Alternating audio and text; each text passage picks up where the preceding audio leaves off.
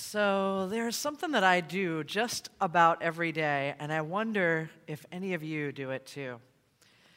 It's something that to me feels like prayer, even though I don't say the word God or Spirit of life, but it still feels like praying to me. Sometimes I'll do it before we sit down to eat a meal together or at nighttime.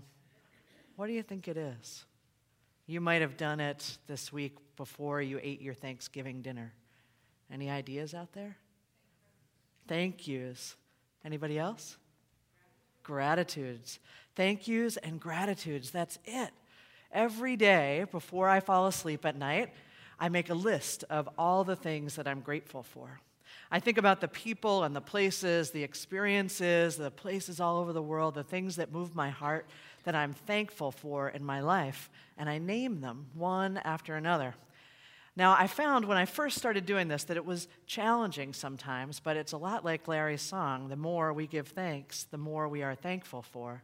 And I found that as I started doing this practice, more and more came to mind of what I was grateful for. Now, I'll admit to you that I started doing this gratitude list because sometimes I would do this thing when I would lay down to go to bed at night. Maybe you have done it too. I had this bad habit that didn't help me sleep, where I would lay down and I would make a list in my head of everything that didn't get done that day. Or maybe I would make a list of all the things that I wanted to do tomorrow that I was sure I would get to. Or maybe I'd be making a list of the things I was scared of or worried about as I was trying to fall asleep. And it didn't work very well. So a friend of mine gave me a game. She said, let's call it the ABC gratitude game. When you lay down at night, as you're trying to fall asleep, I want you to start with the letter A and name something that you're grateful for, going all the way through the alphabet. So starting with A, B, C, blah, blah. And she said, if you get all the way through, which I don't think you will, because I think you'll fall asleep, but if you get all the way through, then start again at the beginning and challenge yourself not to use any of the same things the second round through. You guys get what I'm saying? Okay, so let's practice just to make sure you understand the ABC gratitude game. A, what are you grateful for? Apples, air, nice one. Andy, definitely. B, babies, Blair. Bananas, is that what? Bacon, all right, how about C?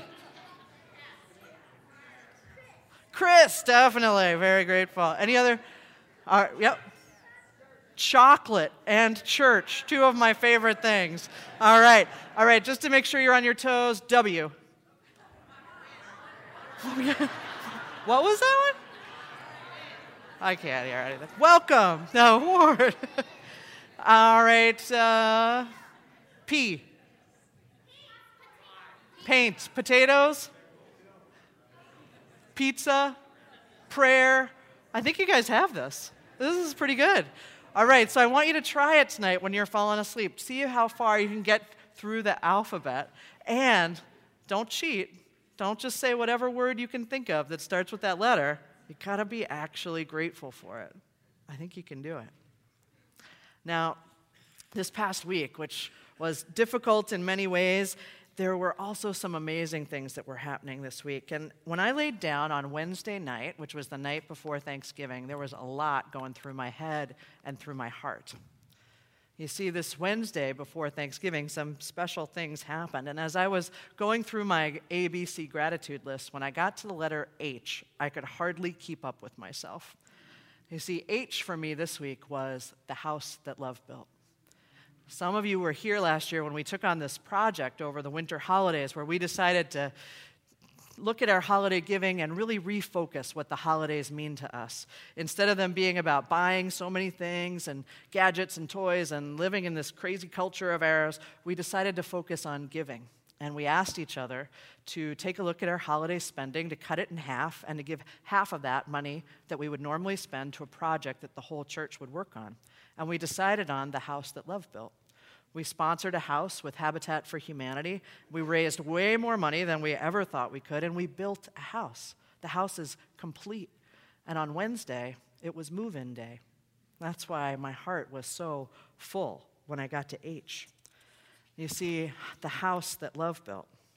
I was grateful for each one of you who donated money and time and energy, the folks who got creative, who sold wreaths and chutney and collected change and did all kinds of things to contribute to this house. I was grateful to all of you kids who put the house that Love built on your Christmas list instead of a game or a gadget. I was grateful to everybody who hammered nails or who brought lunches or who showed their support. I was incredibly grateful for Mikey, the new homeowner who was going to move in that day. I was grateful for her vision and her persistence and what I think of as her sheer grit, because she imagined a new way of life for herself and her kids. And she not only worked her full-time job and took care of her 5 kids, but she put in her 450 volunteer hours to qualify for this Habitat home. I was grateful to Habitat for Humanity, who saw this neighborhood in Jordan and decided to focus on it. And so far, they've rebuilt or restored 25 homes in that one neighborhood.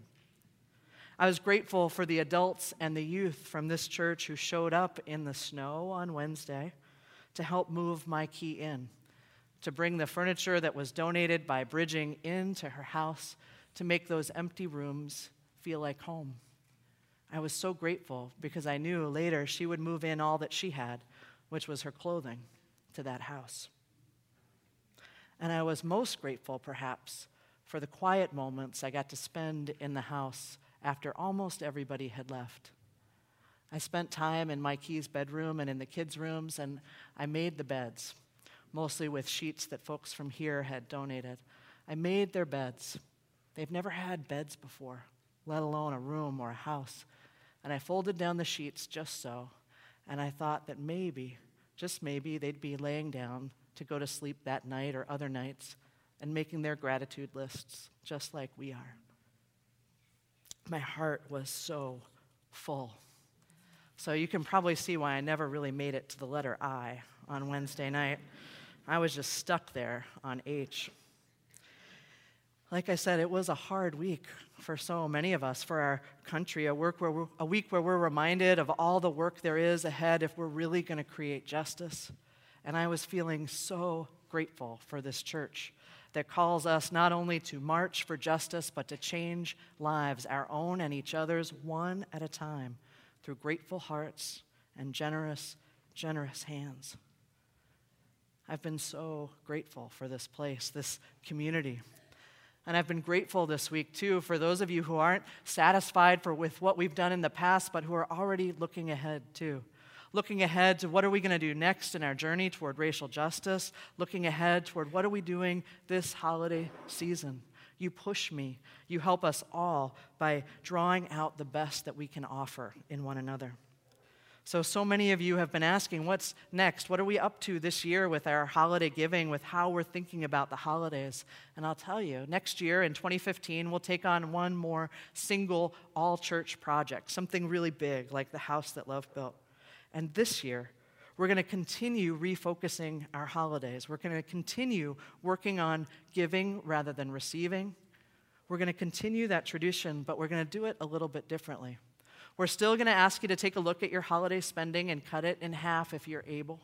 We're still going to ask you to take that money that you didn't spend on gifts and spend it instead on something to serve the community. But this year, we want you to make the choices. We want you to slow down and pause, to talk to one another, to listen to the stirrings of your heart, and to make your gifts that way. Of course, we have suggestions. We always will. There are organizations out there that reflect our commitment to racial justice, that align with our work to help end homelessness and support students and change our world for the better. You'll get a letter later this week that outlines some of the organizations we're suggesting, some of the organizations that we already partner with as a church community. If you're one of the kids, maybe you heard about the Unitarian Universalist Service Committee over the last couple of weeks. Did anybody hear about that? Did you bring boxes home, maybe? Guest at your table boxes? It's a chance for us to remember that everyone is welcome at the table, that we need to continue to draw the circle wide. The Unitarian Universalist Service Committee works especially with people who are left out and who are in need of support in fighting for their human rights. It's an incredibly important organization. You'll also see a note in the letter, and you'll hear today about the fact that we're collecting $20 Target gift cards for Augsburg Fairview Academy.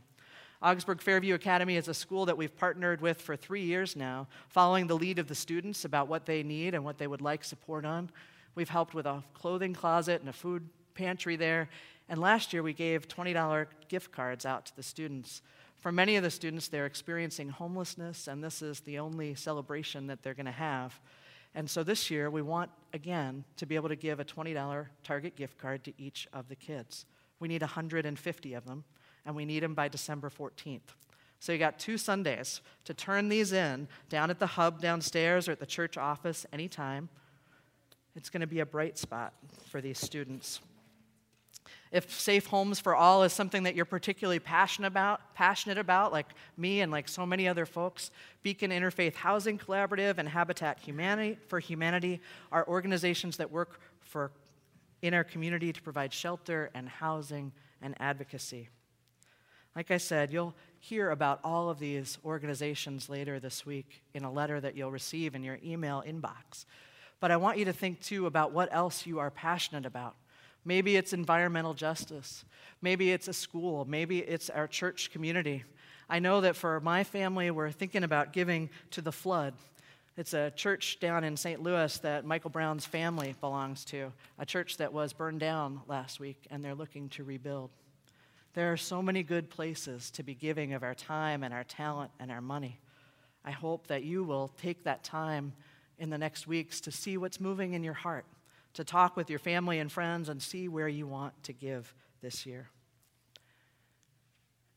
I know it's hard to believe, at least it is for me, that people are signing up for the Christmas pageant today. They're picking their roles. They did last week. And in a few weeks, many of us will be here in this room again.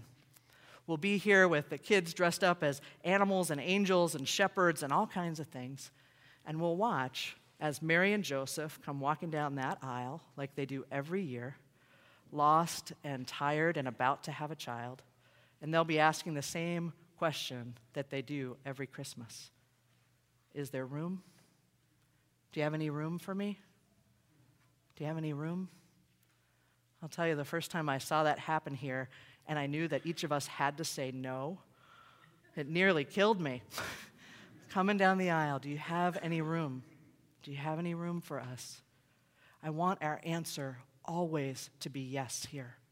I want our answer to always be yes. Yes, we have room in our homes, room in our hearts, room in our church, room in our holidays to care for everyone in our community. Let us answer yes. And let this be a place, this church community, where we can always come back to the tree of life, to that which sustains us, a place where we can lay our burdens down and pray with our hearts and our hands and our minds. May it be so. Amen.